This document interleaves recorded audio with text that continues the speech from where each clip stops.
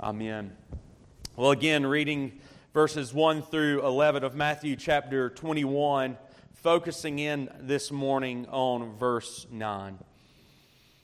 Now when they drew near to Jerusalem and came to Bethphage, to the Mount of Olives, then Jesus sent 2 disciples, saying to them, "Go into the village in front of you, and immediately you will find a donkey tied, and a colt with her. Untie them and bring them to me. If anyone says anything to you, you shall say, 'The Lord needs them,' and He will send them at once." This took place to fulfill what was spoken by the prophet, saying, "Say to the daughter of Zion, Behold, your king is coming to you, humble and mounted on a donkey, on a colt, the foal of a beast of burden." The disciples went and did as Jesus had directed them. They brought the donkey and the colt and put on them their cloaks, and He sat on them. Most of the crowd spread their cloaks on the road, and others cut branches from the trees and spread them on the road. And the crowds that went before Him and that followed Him were shouting, "Hosanna to the Son of David! Blessed is He who comes in the name of the Lord! Hosanna in the highest!" And when He entered Jerusalem, the whole city was stirred up, saying, "Who is this?" And the crowd said, "This is the prophet Jesus from Nazareth of Galilee." The grass withers, the flower fades, but the word of our God remains forever and ever. Well, so often during our work week, we're reminded of the sinfulness of the world in which we live. Indeed, we might even say that the world is still very much tortured or tormented by sin. It's broken by sin. It is sin-filled in every way. We were reminded of that very soberingly this past week with the shooting there at a sister PCA church in Nashville, Tennessee. And we were reminded of that in very, very drastic terms. But even if you were just to track the last month, the last year, the last 5 years, the last 10 years, your whole life, your grandparents' life, and even your forefathers' life before them, you would know that all the way back from Genesis 3, the world has been full of what we might say bad news.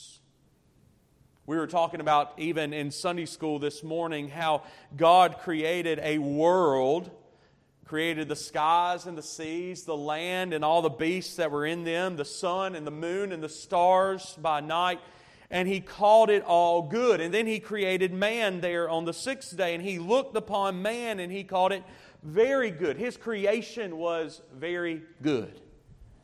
And yet in Genesis 3, the bad news started. The world was going to be now chaotic because it would be sin-filled. Every aspect of nature, every aspect of what it means to be a human would be changed, would be tormented, would be tortured by sin.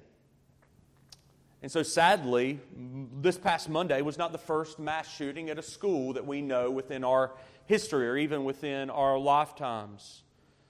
Banks crashing just a few weeks ago was not the first time that there has been sheer panic across the economic landscape of our country.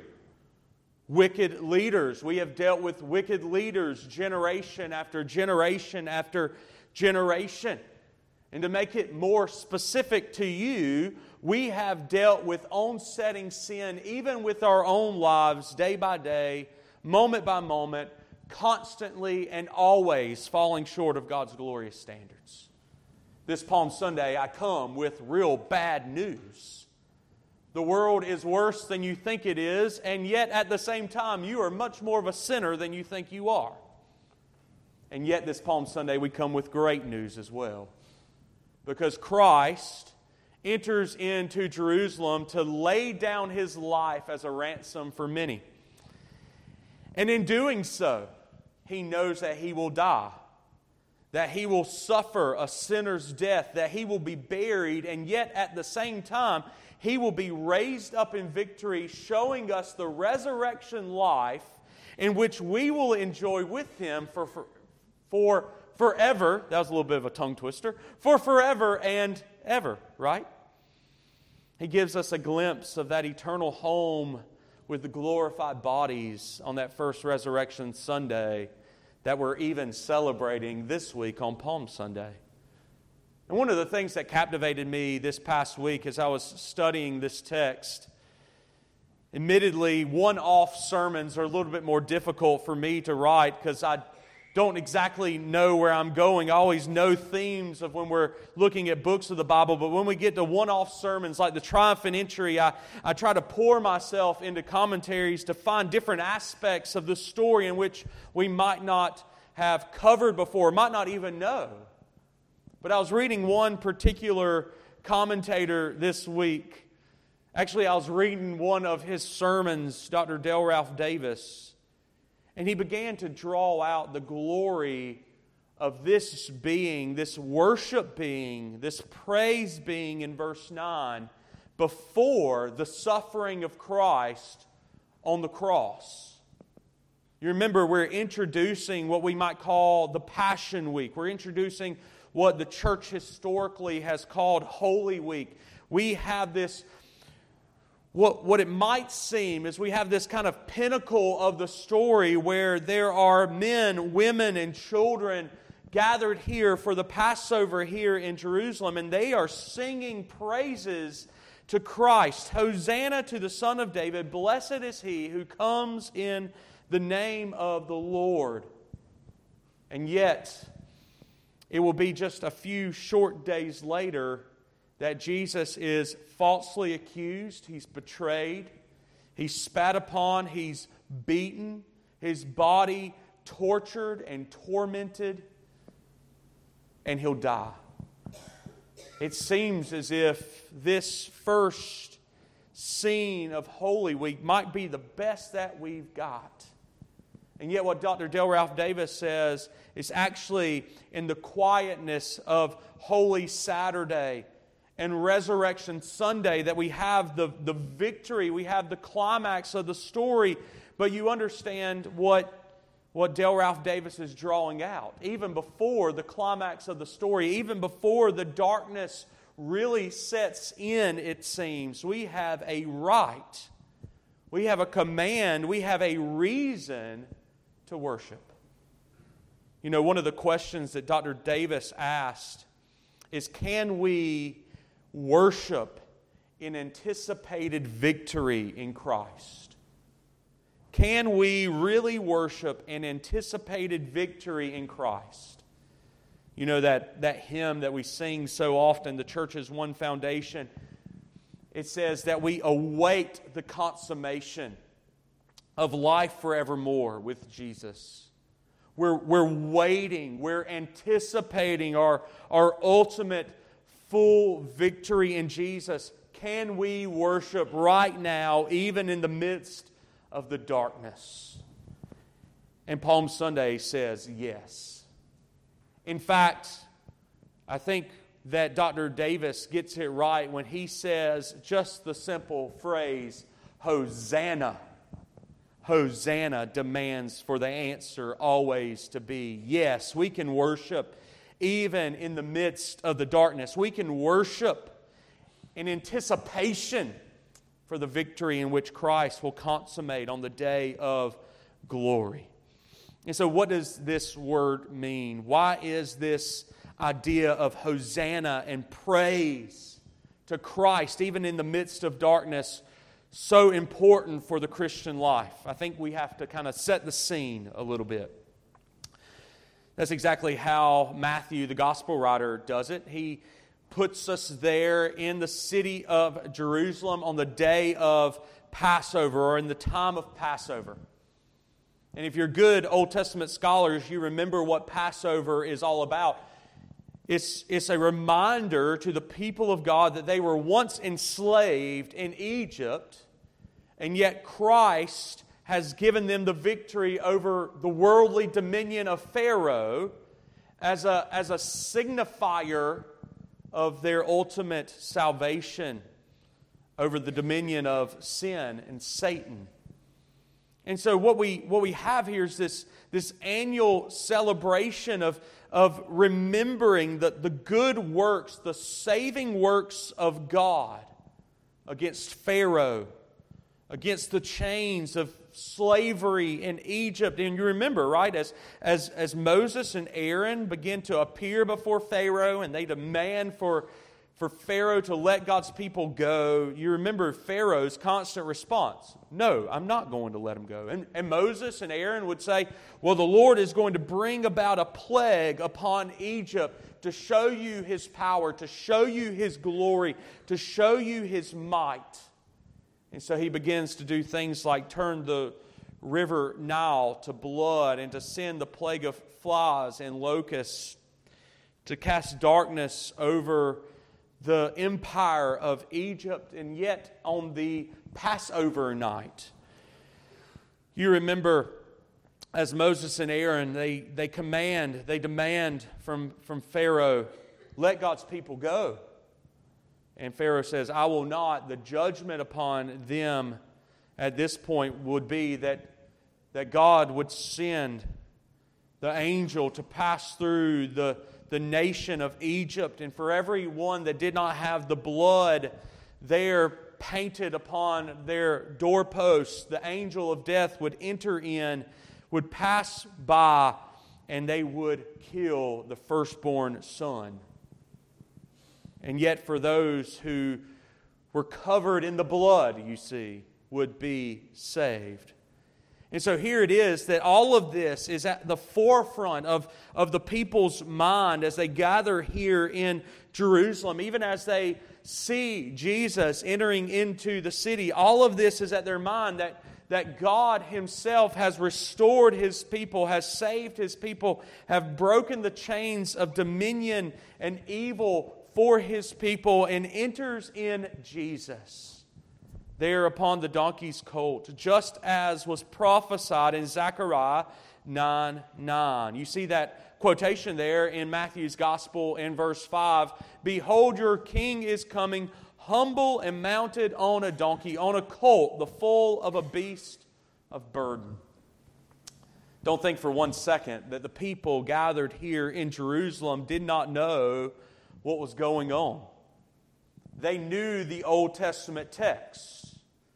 They even knew, I think that we could safely argue, that many of the people gathered here on this first Palm Sunday knew that what had immediately happened before in the ministry of Jesus. You remember in Genesis 11 and 12, before John records for us Jesus entering into Jerusalem, he there in John chapter 11 raises Lazarus from the dead. Remember, it's this scene, it's this powerful scene, one of Dr. Baumgartner's favorite lines in all of Scripture, right? He stinketh. Lazarus had been dead so long that he stinks there in the tomb, and yet Jesus calls him out of the grave, and Lazarus is even walking into Jerusalem and worshiping Jesus as he enters into Jerusalem here on this first Palm Sunday. And so all the murmuring's going on. That's the Lazarus who was dead, and now Jesus has made him alive. He's riding in on a donkey's colt, just as Zechariah 9 has said. Surely this is the Messiah. This is the promised one of God. We must worship, right? And so they begin to cry out here, Hosanna to the Son of David. Blessed is He who comes in the name of the Lord. Hosanna in the highest. Hosanna. You know, sometimes some translations want to say that this word simply means to praise or to worship or to rejoice or to be glad or something along those lines. But John Calvin rightly demands for us, I think it's safe to say, that Hosanna literally means and most fully means this idea of save me or God save me. Yes, it's full of adoration and joy. It's full of a crying out in humility and praise and worship, but it is a call of salvation. Oh God, it seems as if the crowd and the children are saying, oh God, save us today. And what Dr. Davis argues here is that verse 9 is a taste, is a vision of a blessed hope that we have in Christ despite the darkness that we have suffered and despite the darkness that might be ahead of us. 4 things that I think we need to point out here in this idea of Hosanna, what it means to you and me on this Palm Sunday, of course, is that it points to a coming Savior. It points to a coming Savior. We believe, don't we, that Christ will not only come one time in the form of a baby there during Advent on that first Christmas morn, but we believe that Christ will come again, just as we confess together in the Apostles' Creed, that Christ will come again, and He will bring victory for His people. And He will come triumphant, and He will come in might and in power. And the same meaning in which His name holds there at the first Christmas morning is the same name that He is going to have as He ushers His people into glory. Here is Jesus, and His name is Jesus because He is the Savior of sinners. Remember there, as the angel visits Mary at the prophesying of Jesus being born, it says, "And she shall bear a son, and she will call His name Jesus, for He will save His people from their sins." Beloved, that is what Jesus came to do, and that is what He will come again to do. He will come to eradicate sin. He will come to bring about a full victory over death and the evil one that tempts and tries to lead us astray. And so, to put yourself into the crowd who is at worship here in our text, we must confront one question, or maybe answer one question. Are we sinners? Am I, Matt Adams, a sinner? And the answer is a resounding yes. Every one of us should answer just as Paul speaks to Timothy in 1 Timothy chapter 1 verse 15. The saying is trustworthy and true and deserving of full acceptance that Christ Jesus came into the world to save sinners, among whom I am the foremost. That's me. And yet, as we cry out in worship, Hosanna, save us, God, save us today, He comes and will come again as our Savior and our Lord, and He will be victorious for sinners. That is the glory of the gospel. So if we say, yes, I'm a sinner, not, understand this, not that I'm broken or that I am a victim of my sin, but that I am actively a sinner. If we know Christ, our immediate response should be true joy, true adoration. We should be those who will be singing the loudest, Hosanna, blessed is He who comes in the name of the Lord. And that forces us to understand the second thing that is so captivating here in verse 9. Not only does Hosanna mean that a Savior is coming, but Hosanna means that it's time to celebrate. It's time to celebrate the good work in which Christ has done on behalf of His people. That's so obvious, isn't it? I mean, just read or let your eyes fall back on verses 8 and 9. The crowd is spreading their cloaks on the road. They've cut palm branches from the trees. They've spread them on the roads. They're waving the palm branches in the air. They're singing, "All glory, laud, and honor to Thee, our eternal King, Hosanna, the Son of David." It is a picture of worship, of praise, of adoration, of joy, of assurance. And we cannot look at this text without saying that this is a joyful celebration, that there is a joyful energy, you might say, that focuses upon honoring God here at this first Palm Sunday. Why are they honoring God? Because they understand that this is the good news of great joy for all the people.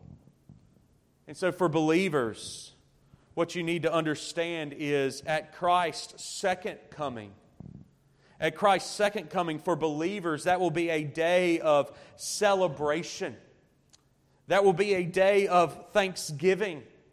That will be a day of adoration, of assurance of salvation. This will be a glorious day.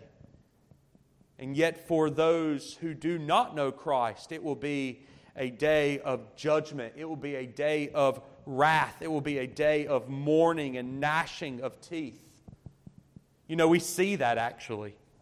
We see that in other occasions in the triumphant entry being presented to us by other gospel authors. Remember, the Gospels all tell us the same story, but they're telling us the same story in different perspectives. And here Matthew is telling us about the worship and the adoration and the glory and the praise that's happening. And yet other gospel writers will focus upon the religious leaders that hate Jesus, that want to put Jesus to death. And they're sitting there on the day of that first Palm Sunday, and they are mourning, and they are angry, and they are vilified, and they are full of disdain for Jesus. You know, there will be some like them who will have that same disdain for Jesus within their hearts when He returns to judge the world from the throne of judgment on the day of the Lord. And so I ask you the question, on the day of the Lord, when Christ returns for His people, will you be one of those who celebrates, who is full of adoration and praise, or will you be full of disdain? Will you be those who are saying, Hosanna, blessed is He who comes in the name of the Lord, or despising the fact that the world has gone after Christ?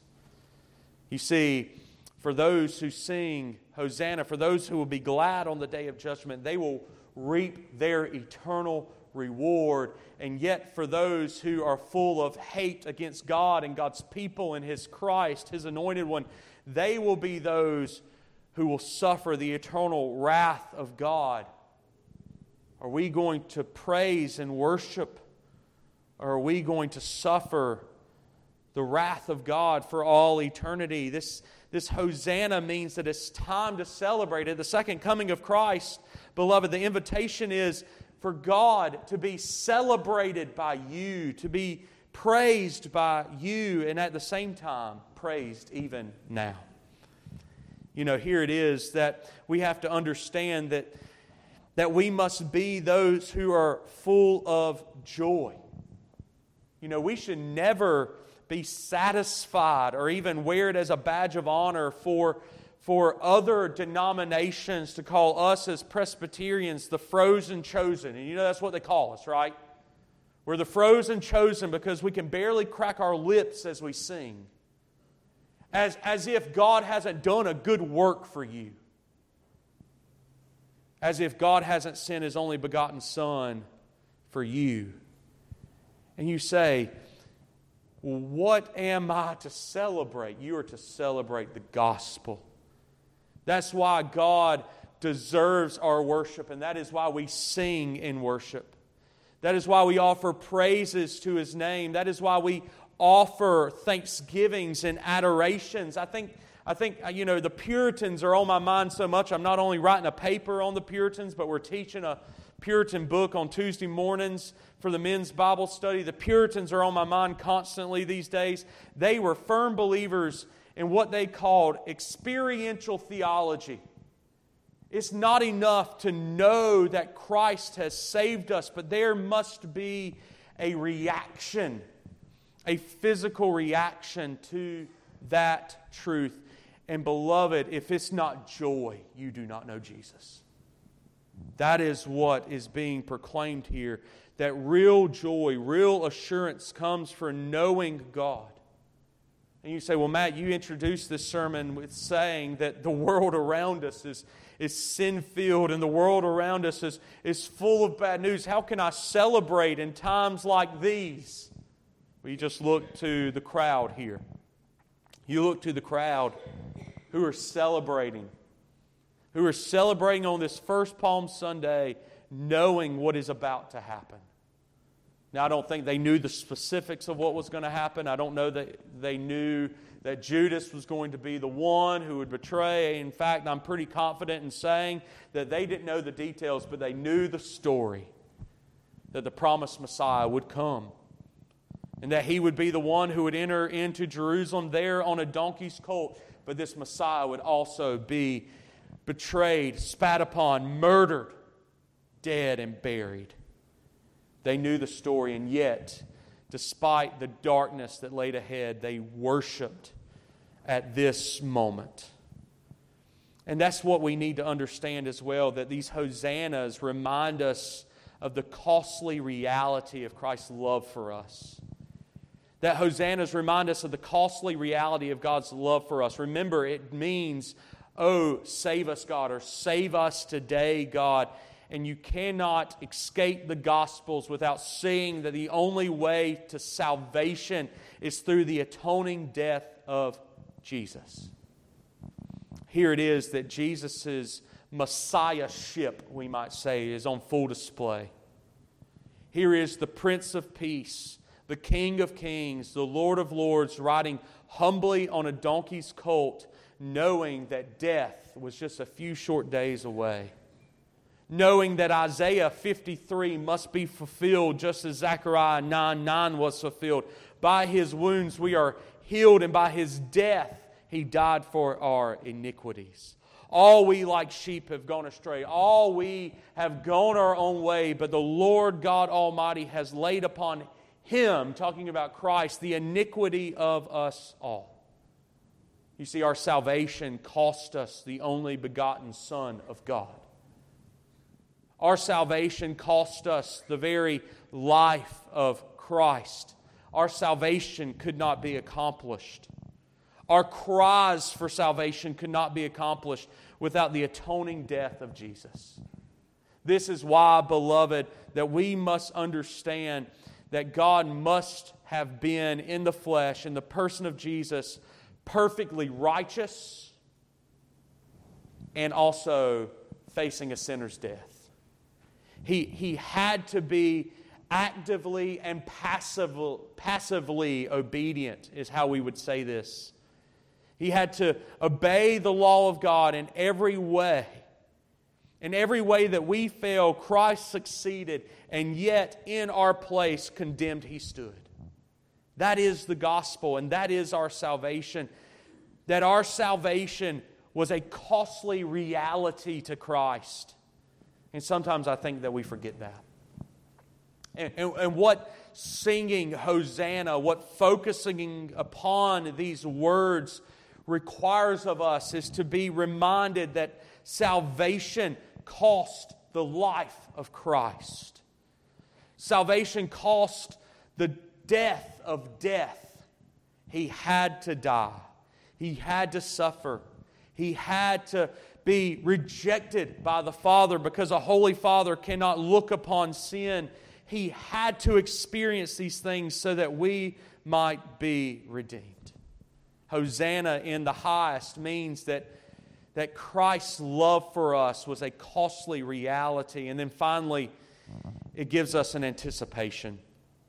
It gives us an anticipation because it reminds us again and again and again that we have the victory. That we have the victory. You know, looking at the death of Christ, remembering the death of Christ can really make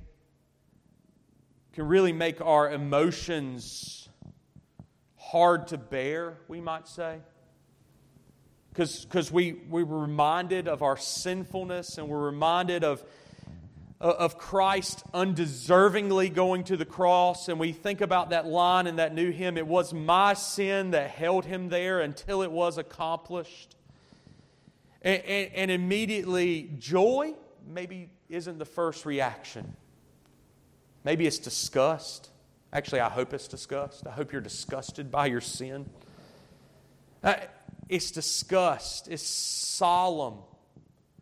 And because of that, the church historically has celebrated a season that says that we should fast and that we should kind of reject ourselves or put ourselves through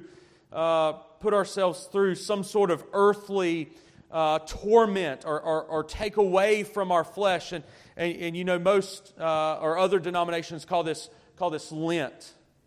And there's a reason we don't celebrate Lent. We don't celebrate Lent. We don't go around grieving and broken because we know that it wasn't an ugly Friday or a dark Friday or a bad Friday. It was a good Friday.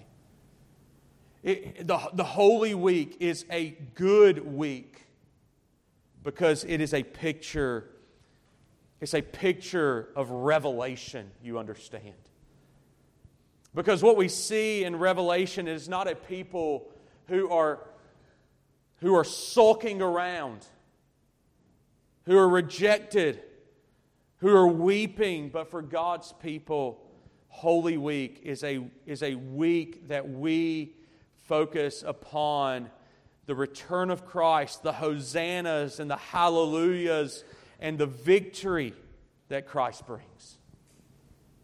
I serve a living Savior, and He is seated upon the throne. Even today, He is victorious. Hail to the Lord's anointed, we sang. It talks about right now how He sits upon His throne, and He is perfectly at rest, all of His enemies underfoot. And that's the same victory that we walk in today. We do not have to be rejected. We do not need to pay some sort of physical penance for our sins. We are victorious even now because Jesus lives, and He will live forever.